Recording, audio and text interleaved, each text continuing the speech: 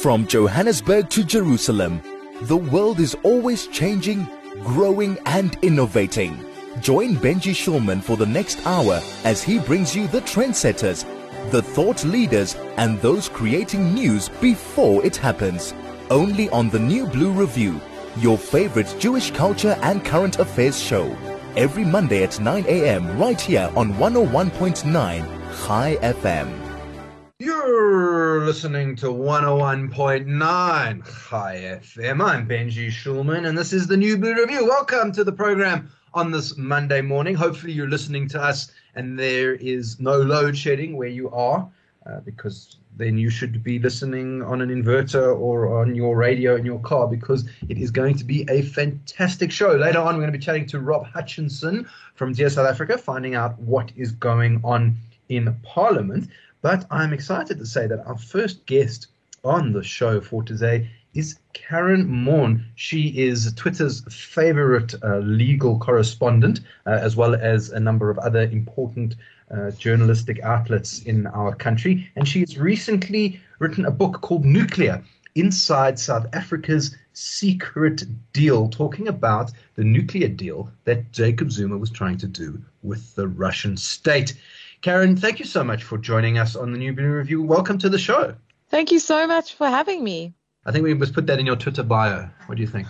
Everyone's favorite Twitter legal. I don't know, Benji, you have read the replies on, a lot of my reporting, and I definitely would not use the term favorite for some quarters of the Twitter sphere. I mean, no. But thank you. I appreciate the good wishes. Luckily, Twitter is not real life, because otherwise we'd have a few problems. It's so interesting how fast the news cycle works in South Africa, where massive stories are unfolding before our eyes every few minutes, that you can actually forget things that have happened. But I was just, in reading your book, given what's going on in Ukraine and Russia's diplomacy around that, it actually brings back this story of the nuclear deal. But it's actually far more important even than that, because it actually is one of the biggest pieces of corruption that sort of never happened. But in the end, it was only up to a few good people who stopped it. And we're going to look into that. But I was kind of interested, why, of all the different parts of the state capture project, of which there were a few, did you decide that the nuclear deal would be the one that you would spend your time on for a book? Well, I think the fact that we're currently getting through our latest kind of bout of load shedding at the moment, our energy sector has essentially been the subject of continued strain, having sort of devastating impacts on the economy.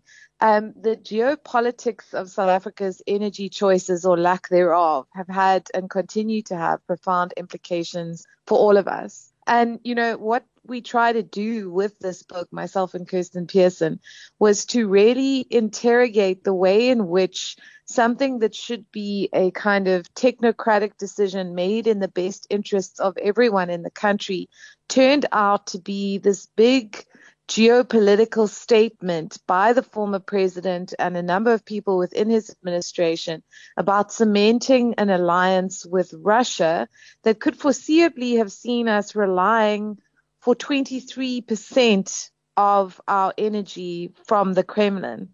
And, obviously questions, there have been obvious questions raised about our stance about the abuses that are happening in the Ukraine and our silence in response to that.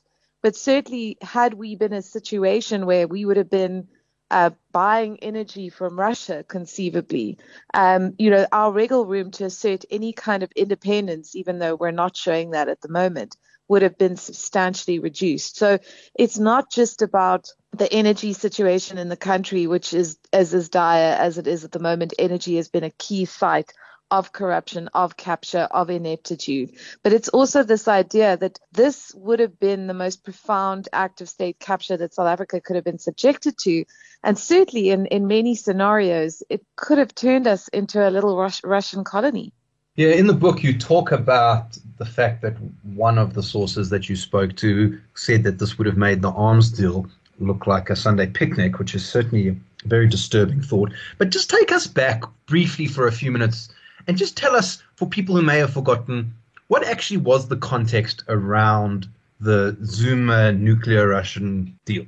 Well, we know that the ANC government had always sort of prioritized nuclear as a potential source of energy. And we know the apartheid state, for example, was very intent on nuclear energy. At one stage, the equivalent minister of energy at the time was sort of looking at South Africa being a primarily nuclear energy country. So the debate really isn't about, is this a viable energy source? Is it not? There will obviously be questions over the environmental impact, the cost, etc. This is really the story of Jacob Zuma sort of, a few years into his presidency, embarking on this kind of hell-bent effort to circumvent national treasury, the constitution, proper procurement processes, etc., to conclude a very far-reaching nuclear deal. Could have cost us in the region of at least 1 trillion rand with Russia in circumstances where Russia would have had to fund that build. So we would have then been buying our energy from Russia, paying money back to Russia for that build, with the kind of, huge implications of cost overruns, the fact that nuclear takes very long to build, et cetera, et cetera. But what makes the story more perverse is, and we've heard some of this emerging in the state capture inquiry, is that he signed off on that deal literally less than a few weeks after he received treatment for alleged poisoning in the Kremlin that we are able to show he believed was carried out against him by his estranged wife at the time, Ntuli Zuma, and by the CIA. So let's talk about that for a second, because that is the sort of interesting kind of spy versus spy part of the book in some respects, because at the time, certainly Zuma looked like he was of ill health. You could see it on TV. He wasn't looking well. And the sort of scuttlebutt gossip column approach to this was that he had been poisoned by his wife. But it had very profound effects, that it wasn't just the intra-family saga. It seems to have really affected the way he saw South Africa's place in the world from a geopolitical standpoint. Benji, he's been saying from like 2019 at the state capture inquiry, where he went there and said essentially that all his legal and political travails were being caused by the fact that he knew who the apartheid spies were within the ANC. And for 3 decades, foreign intelligence agents and apartheid former spy masters had been trying to kill him for that reason, and that all the issues that he'd faced, whether it was the cutting of his legal funding, his corruption trial, all of it was because of this. And that plot, he believed, was the one that drove his attempted murder. And what that does, of course, is that, we have never seen, for instance, the ANC talk publicly about it, address it, say whether it as a party believes it or not. Certainly when Zuma fired Pravin Gordhan as finance minister because of an apparent fake intelligence report that essentially accused him of collusion with the West, with America, with the UK, Cyril Ramaphosa comes out and says this is absolute nonsense, as do leadership of the ANC. But this poisoning rhetoric essentially framed anyone, including National Treasury, including finance ministers who were then targeted as a result. Anyone who sort of said, hey, wait a minute, what about the cost of this? What about the financial implications? What about how we're going to pay this back, etc., frames them not as someone who's just trying to do their job, but as a potential agent of kind of nefarious Western agendas. And in Jacob Zuma's mind, aligned with people who he appears to have believed were trying to murder him. So the consequences of that, that kind of toxicity where any objection is framed as potentially treasonous or an alignment to a political ideological agenda that you view as kind of murderous and completely problematic, means that you then shut down the critique that should have come, and that people who were just simply doing their jobs in raising alarm and saying, but we can't do things like that, were hounded out of their positions, fired, targeted, threatened, intimidated, and subjected to fake and scurrilous accusations. Now, what we do know about Russia and its nuclear program is that we're not the only country who's had this kind of problems. So the Russians have built nuclear power plants in other developing nations, often exactly on this finance model that you have kind of suggested, which is that the countries don't really have enough money to pay for it, so they get the Russians to build it and then sort of pay them off with the electricity. It's not a new phenomenon for countries around the continent. Well, you see, the thing is that these intergovernmental agreements, these deals are signed, but you don't really see the reactors being built. For instance, in Egypt, there was this nuclear deal that was done between Egypt and Russia. I think it was around the time of the Arab Spring, possibly afterwards. But, those builds, as far as I know, haven't started yet. They're now saying that it's because of the war in the Ukraine. So, one of the kind of Russian environmental experts that I spoke to, and, there's been excellent research on this, was really, there were a lot of question marks, particularly from Carnegie, for example, as to whether, and, excellent reporting in the Mail and Guardian, could Russia have even afforded this? If we had a scenario where they were doing a build, own, operate model, which was a proposition that was put forward, you are totally right. It has been suggested in other countries, and we would have been paying them back for, a quarter of our energy. That would have been one scenario. But the other was that we would be sitting, as Egypt is sitting, waiting for power plants that may never be built, but with this geopolitical hold on us because we've agreed to something with the Kremlin that doesn't give us much wriggle room in terms of our other environmental mix. And then obviously the intergovernmental agreement we signed with Russia was very, very tight-knit prior to it, of course, being invalidated by the courts. It gave the Kremlin huge power in terms of who else we would be doing business with in terms of our, particularly our nuclear energy sources or possible construction. So it was an economically very, terrifying prospect, particularly in the eyes of Treasury and a lot of analysts. But it also, I'm not sure that we would have actually got those plants built within the time frame that we needed them, because I'm not sure that us being dependent on Russia for funding, which was the only scenario that was kind of put forward, would have actually seen those reactors being built. Now, when we talk about expense and things costing a lot, again, not something that South Africans are unused to, these large projects, particularly in energy. You can talk about the coal power plants in Medupi and that sort of thing. But some of the projections about what this would have cost for the country in terms of our GDP are absolutely frightening, kind of phenomenal expense that even Eskom itself has said is that they just don't have the costing to do something like this. No, absolutely not. And, I interviewed Jacob Zuma about this, and he said, well, that's the only objection anyone can raise is the costs. And, it's going to cost our every money. But he said, well, we could be making trillions. We'll be making trillions. And, we look at one of the presentations that's done by the committee that he chairs to Cabinet and the Energy Department, where, they're saying some or other academic who's subsequently disputed the veracity of what they were attributing to him, where they were saying, no, we could make a profit of 3.2 trillion rand over 60 years. Meanwhile, Lungisa Fuzile, these treasury officials are going, this is going to put electricity tariffs through the roof. We may have a scenario where if we provide a guarantee as treasury that we'll pay back if Eskom can't,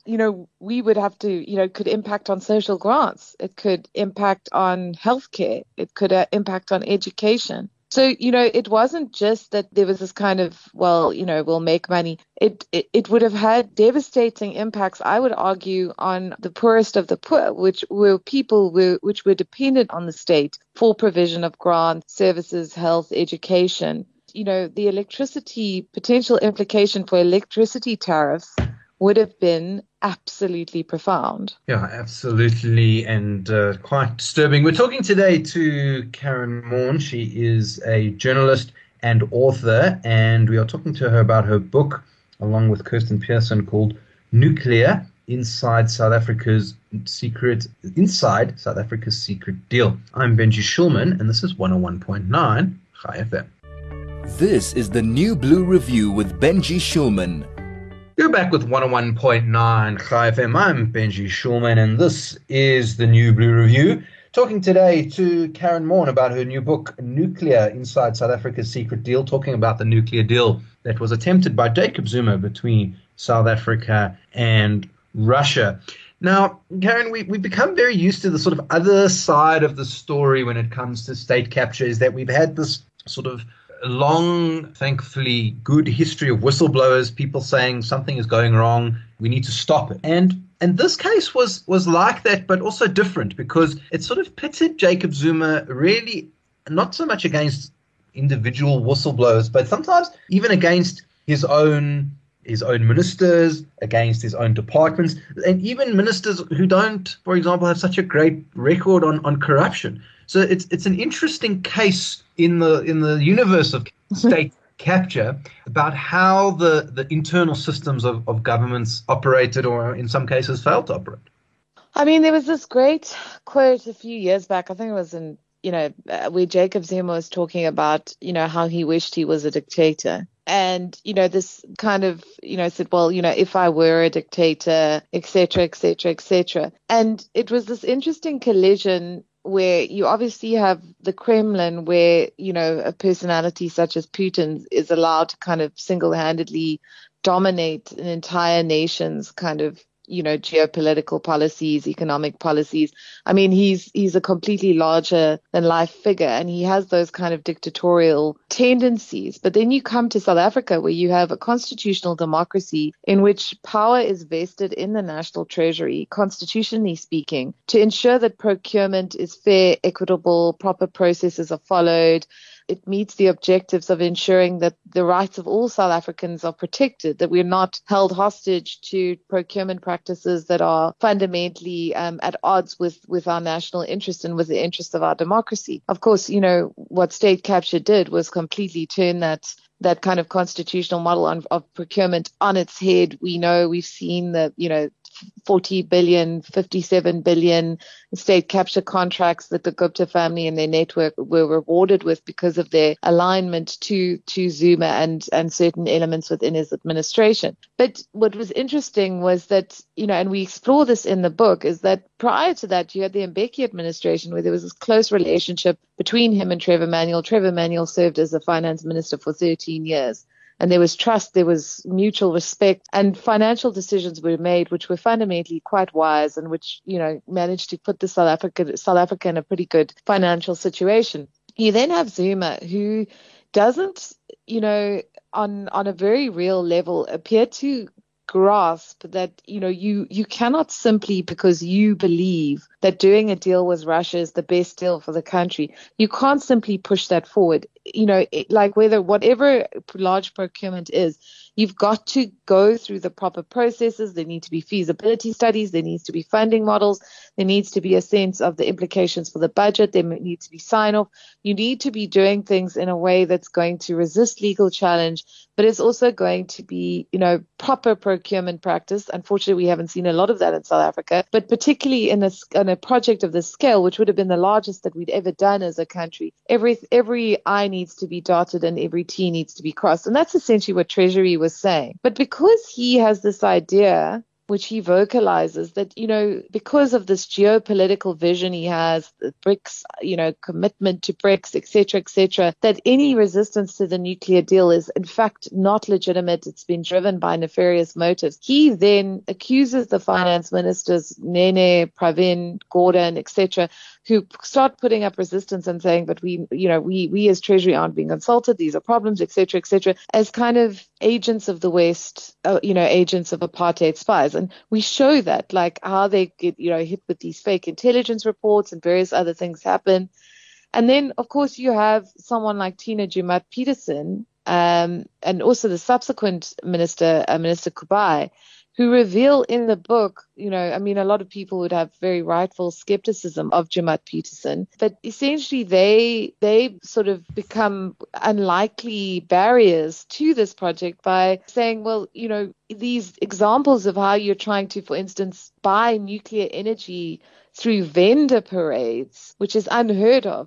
You simply can't do this. You can't go about this. And Joemat-Pettersson was one of the more interesting people that I spoke to. I think a lot of people are going to have differing opinions, but certainly from the documentation we were able to find, the people who spoke to in Treasury and the Energy Department, they do speak about, in very specific instances, how she put blocks in place. And what she said to us when we eventually convinced her to talk to us, was that her whole project was aimed at delaying this, quote unquote, until such time as the courts could overturn it. And I mean, that for me was one of the most profound admissions in this entire book, was this awareness, both from her, but also I think from Treasury, because they left a paper trail everywhere, was that this was not going to be something that would be solved politically. It was going to be something that would be resolved yet again, and I think in a problematic way for the judiciary, but by the courts, because it seems that politically the ANC government isn't able to hold the line in terms of demanding that its leadership acts constitutionally. It seems increasingly, that we as South Africans are increasingly and problematically, I would argue, dependent on the courts to do that. Now, I want to take you down a brief side road, which I just thought was absolutely fascinating in the book, because, of course, the Russians aren't the only game in town here. The Coburg plant was built by the French, for example, and the French worked very hard, I think, on that relationship with Eskom. And, of course, the Americans have a long history as well with us. And one of the things that you said, that we still had some nuclear material that was lying around effectively from when we disarmed our nuclear bombs in 94. And we were using it for research purposes or something in Pelindaba. And the Americans were becoming a little bit perturbed that this thing was going to get stolen and used in a terrorism incident. This is one of the most fascinating aspects because the timeline, I think, is quite compelling. So as you rightly point out, we had nuclear weapons. The apartheid government had nuclear weapons. We voluntarily dismantled them and, disarmed them in 1992, the first country in the world, and I think maybe the only one to ever do so. And then that highly enriched uranium is used to create medical isotopes for the treatment of cancer. But there's a lot of it left over. And the Americans, under the administration of Barack Obama, start getting increasingly concerned about this and start writing to Zuma on more than one occasion to say, listen, this could have, if this ends up in the hands of terrorists, this could, be globally devastating. I mean, I think one of the things that was spoken about was you could bomb the entire Washington sort of several times over. And he sort of says, there was a lot of concern from America because, of course, in 2007, Pelindaba had been broken into. And no one knew exactly how that had happened. So obviously for the Americans, this is a matter of extreme concern. So they write to Zuma and say, listen, various propositions on how this uranium can be taken into their custody or basically, it's kind of radioactive power to form the basis of a nuclear weapon essentially taken off the table. So, and Zuma refuses. And that's in late 2013. And then in 2014, we then see this, I'm a victim of a poisoning. The CIA is coming after me. I'm going to do a nuclear agreement with Russia. American, of course, with this whole poisoning project put in, out in the ether with the ANC, they were never going to give that highly enriched uranium to them. But certainly the idea that somehow the CIA was trying to kill Zuma, which there seems to be no real evidence because, there's no evidence that he was in fact poisoned, would have been incredibly convenient for the Kremlin to take advantage of. However, he came to believe that, and we can all speculate on where exactly the genesis of that particular belief came. Talking to Karyn Maughan today. She is the author of Nuclear Inside South Africa's Secret Deal. I'm Benji Shulman, and this is 101.9 High FM. This is the New Blue Review with Benji Shulman. 101.9 High FM. I'm Benji Shulman, talking today to Karyn Maughan, author of Nuclear Inside South Africa's Secret Deal. Now, Karyn, you have been putting the book out there. It's doing quite well on the bestseller lists in exclusive books as well as around the country. You're going to be doing a bit of in-person authoring, touring from now? Well, I'm really looking forward to the Franschhoek Literary Festival, which is coming up in May, where I'm going to be in conversation with Hermione Cronje, the former head of the investigating directorate at the NPA. I'm actually going to be interviewed by her, which is amazing. But really looking at, the geopolitical implications of this and the fact that, as I said before, this was one of the most profound attempted acts of state capture that South Africa has survived. But, our current situation, with energy and also with our geopolitical stance towards the Ukraine crisis very much illustrates that the concerns that become apparent in this book are things that South Africans should be aware of and should be actively seeking answers about, if we are going to have some kind of sustainable energy future and if we are going to adopt a geopolitical stance towards the dealings of other countries that's coherent and actually morally defensible. Well, there you go. If you want to get a copy of the book, exclusive, and I'm sure all other good bookstores, Nuclear Inside South Africa's Secret Deal, Karyn Maughan and Kirsty Peterson, who have put this together. Excellent read. And Karyn's done a great job of creating a book that's, energy procurement is fairly technical, Karyn, and you've done a good job of making it for stupid people like me much more accessible, as well as being on an important topic. So go out and get it, really worthwhile. And some great stories that we haven't even had a chance to cover, including how the courts overturned it and some of the good civil society actions around that. So there's some really interesting other stuff, actual discussions with Zuma, all sorts of things. So we haven't had a chance to talk about. Karyn, thank you so much for joining us, and good luck with the book tour and with getting it out there to the public. It's been an absolute pleasure, and we both know you are definitely not stupid, Benji. But thank you for having me. Well, there we go. Karyn Maughan saying I'm not stupid. I'm going to put that on my Twitter bio.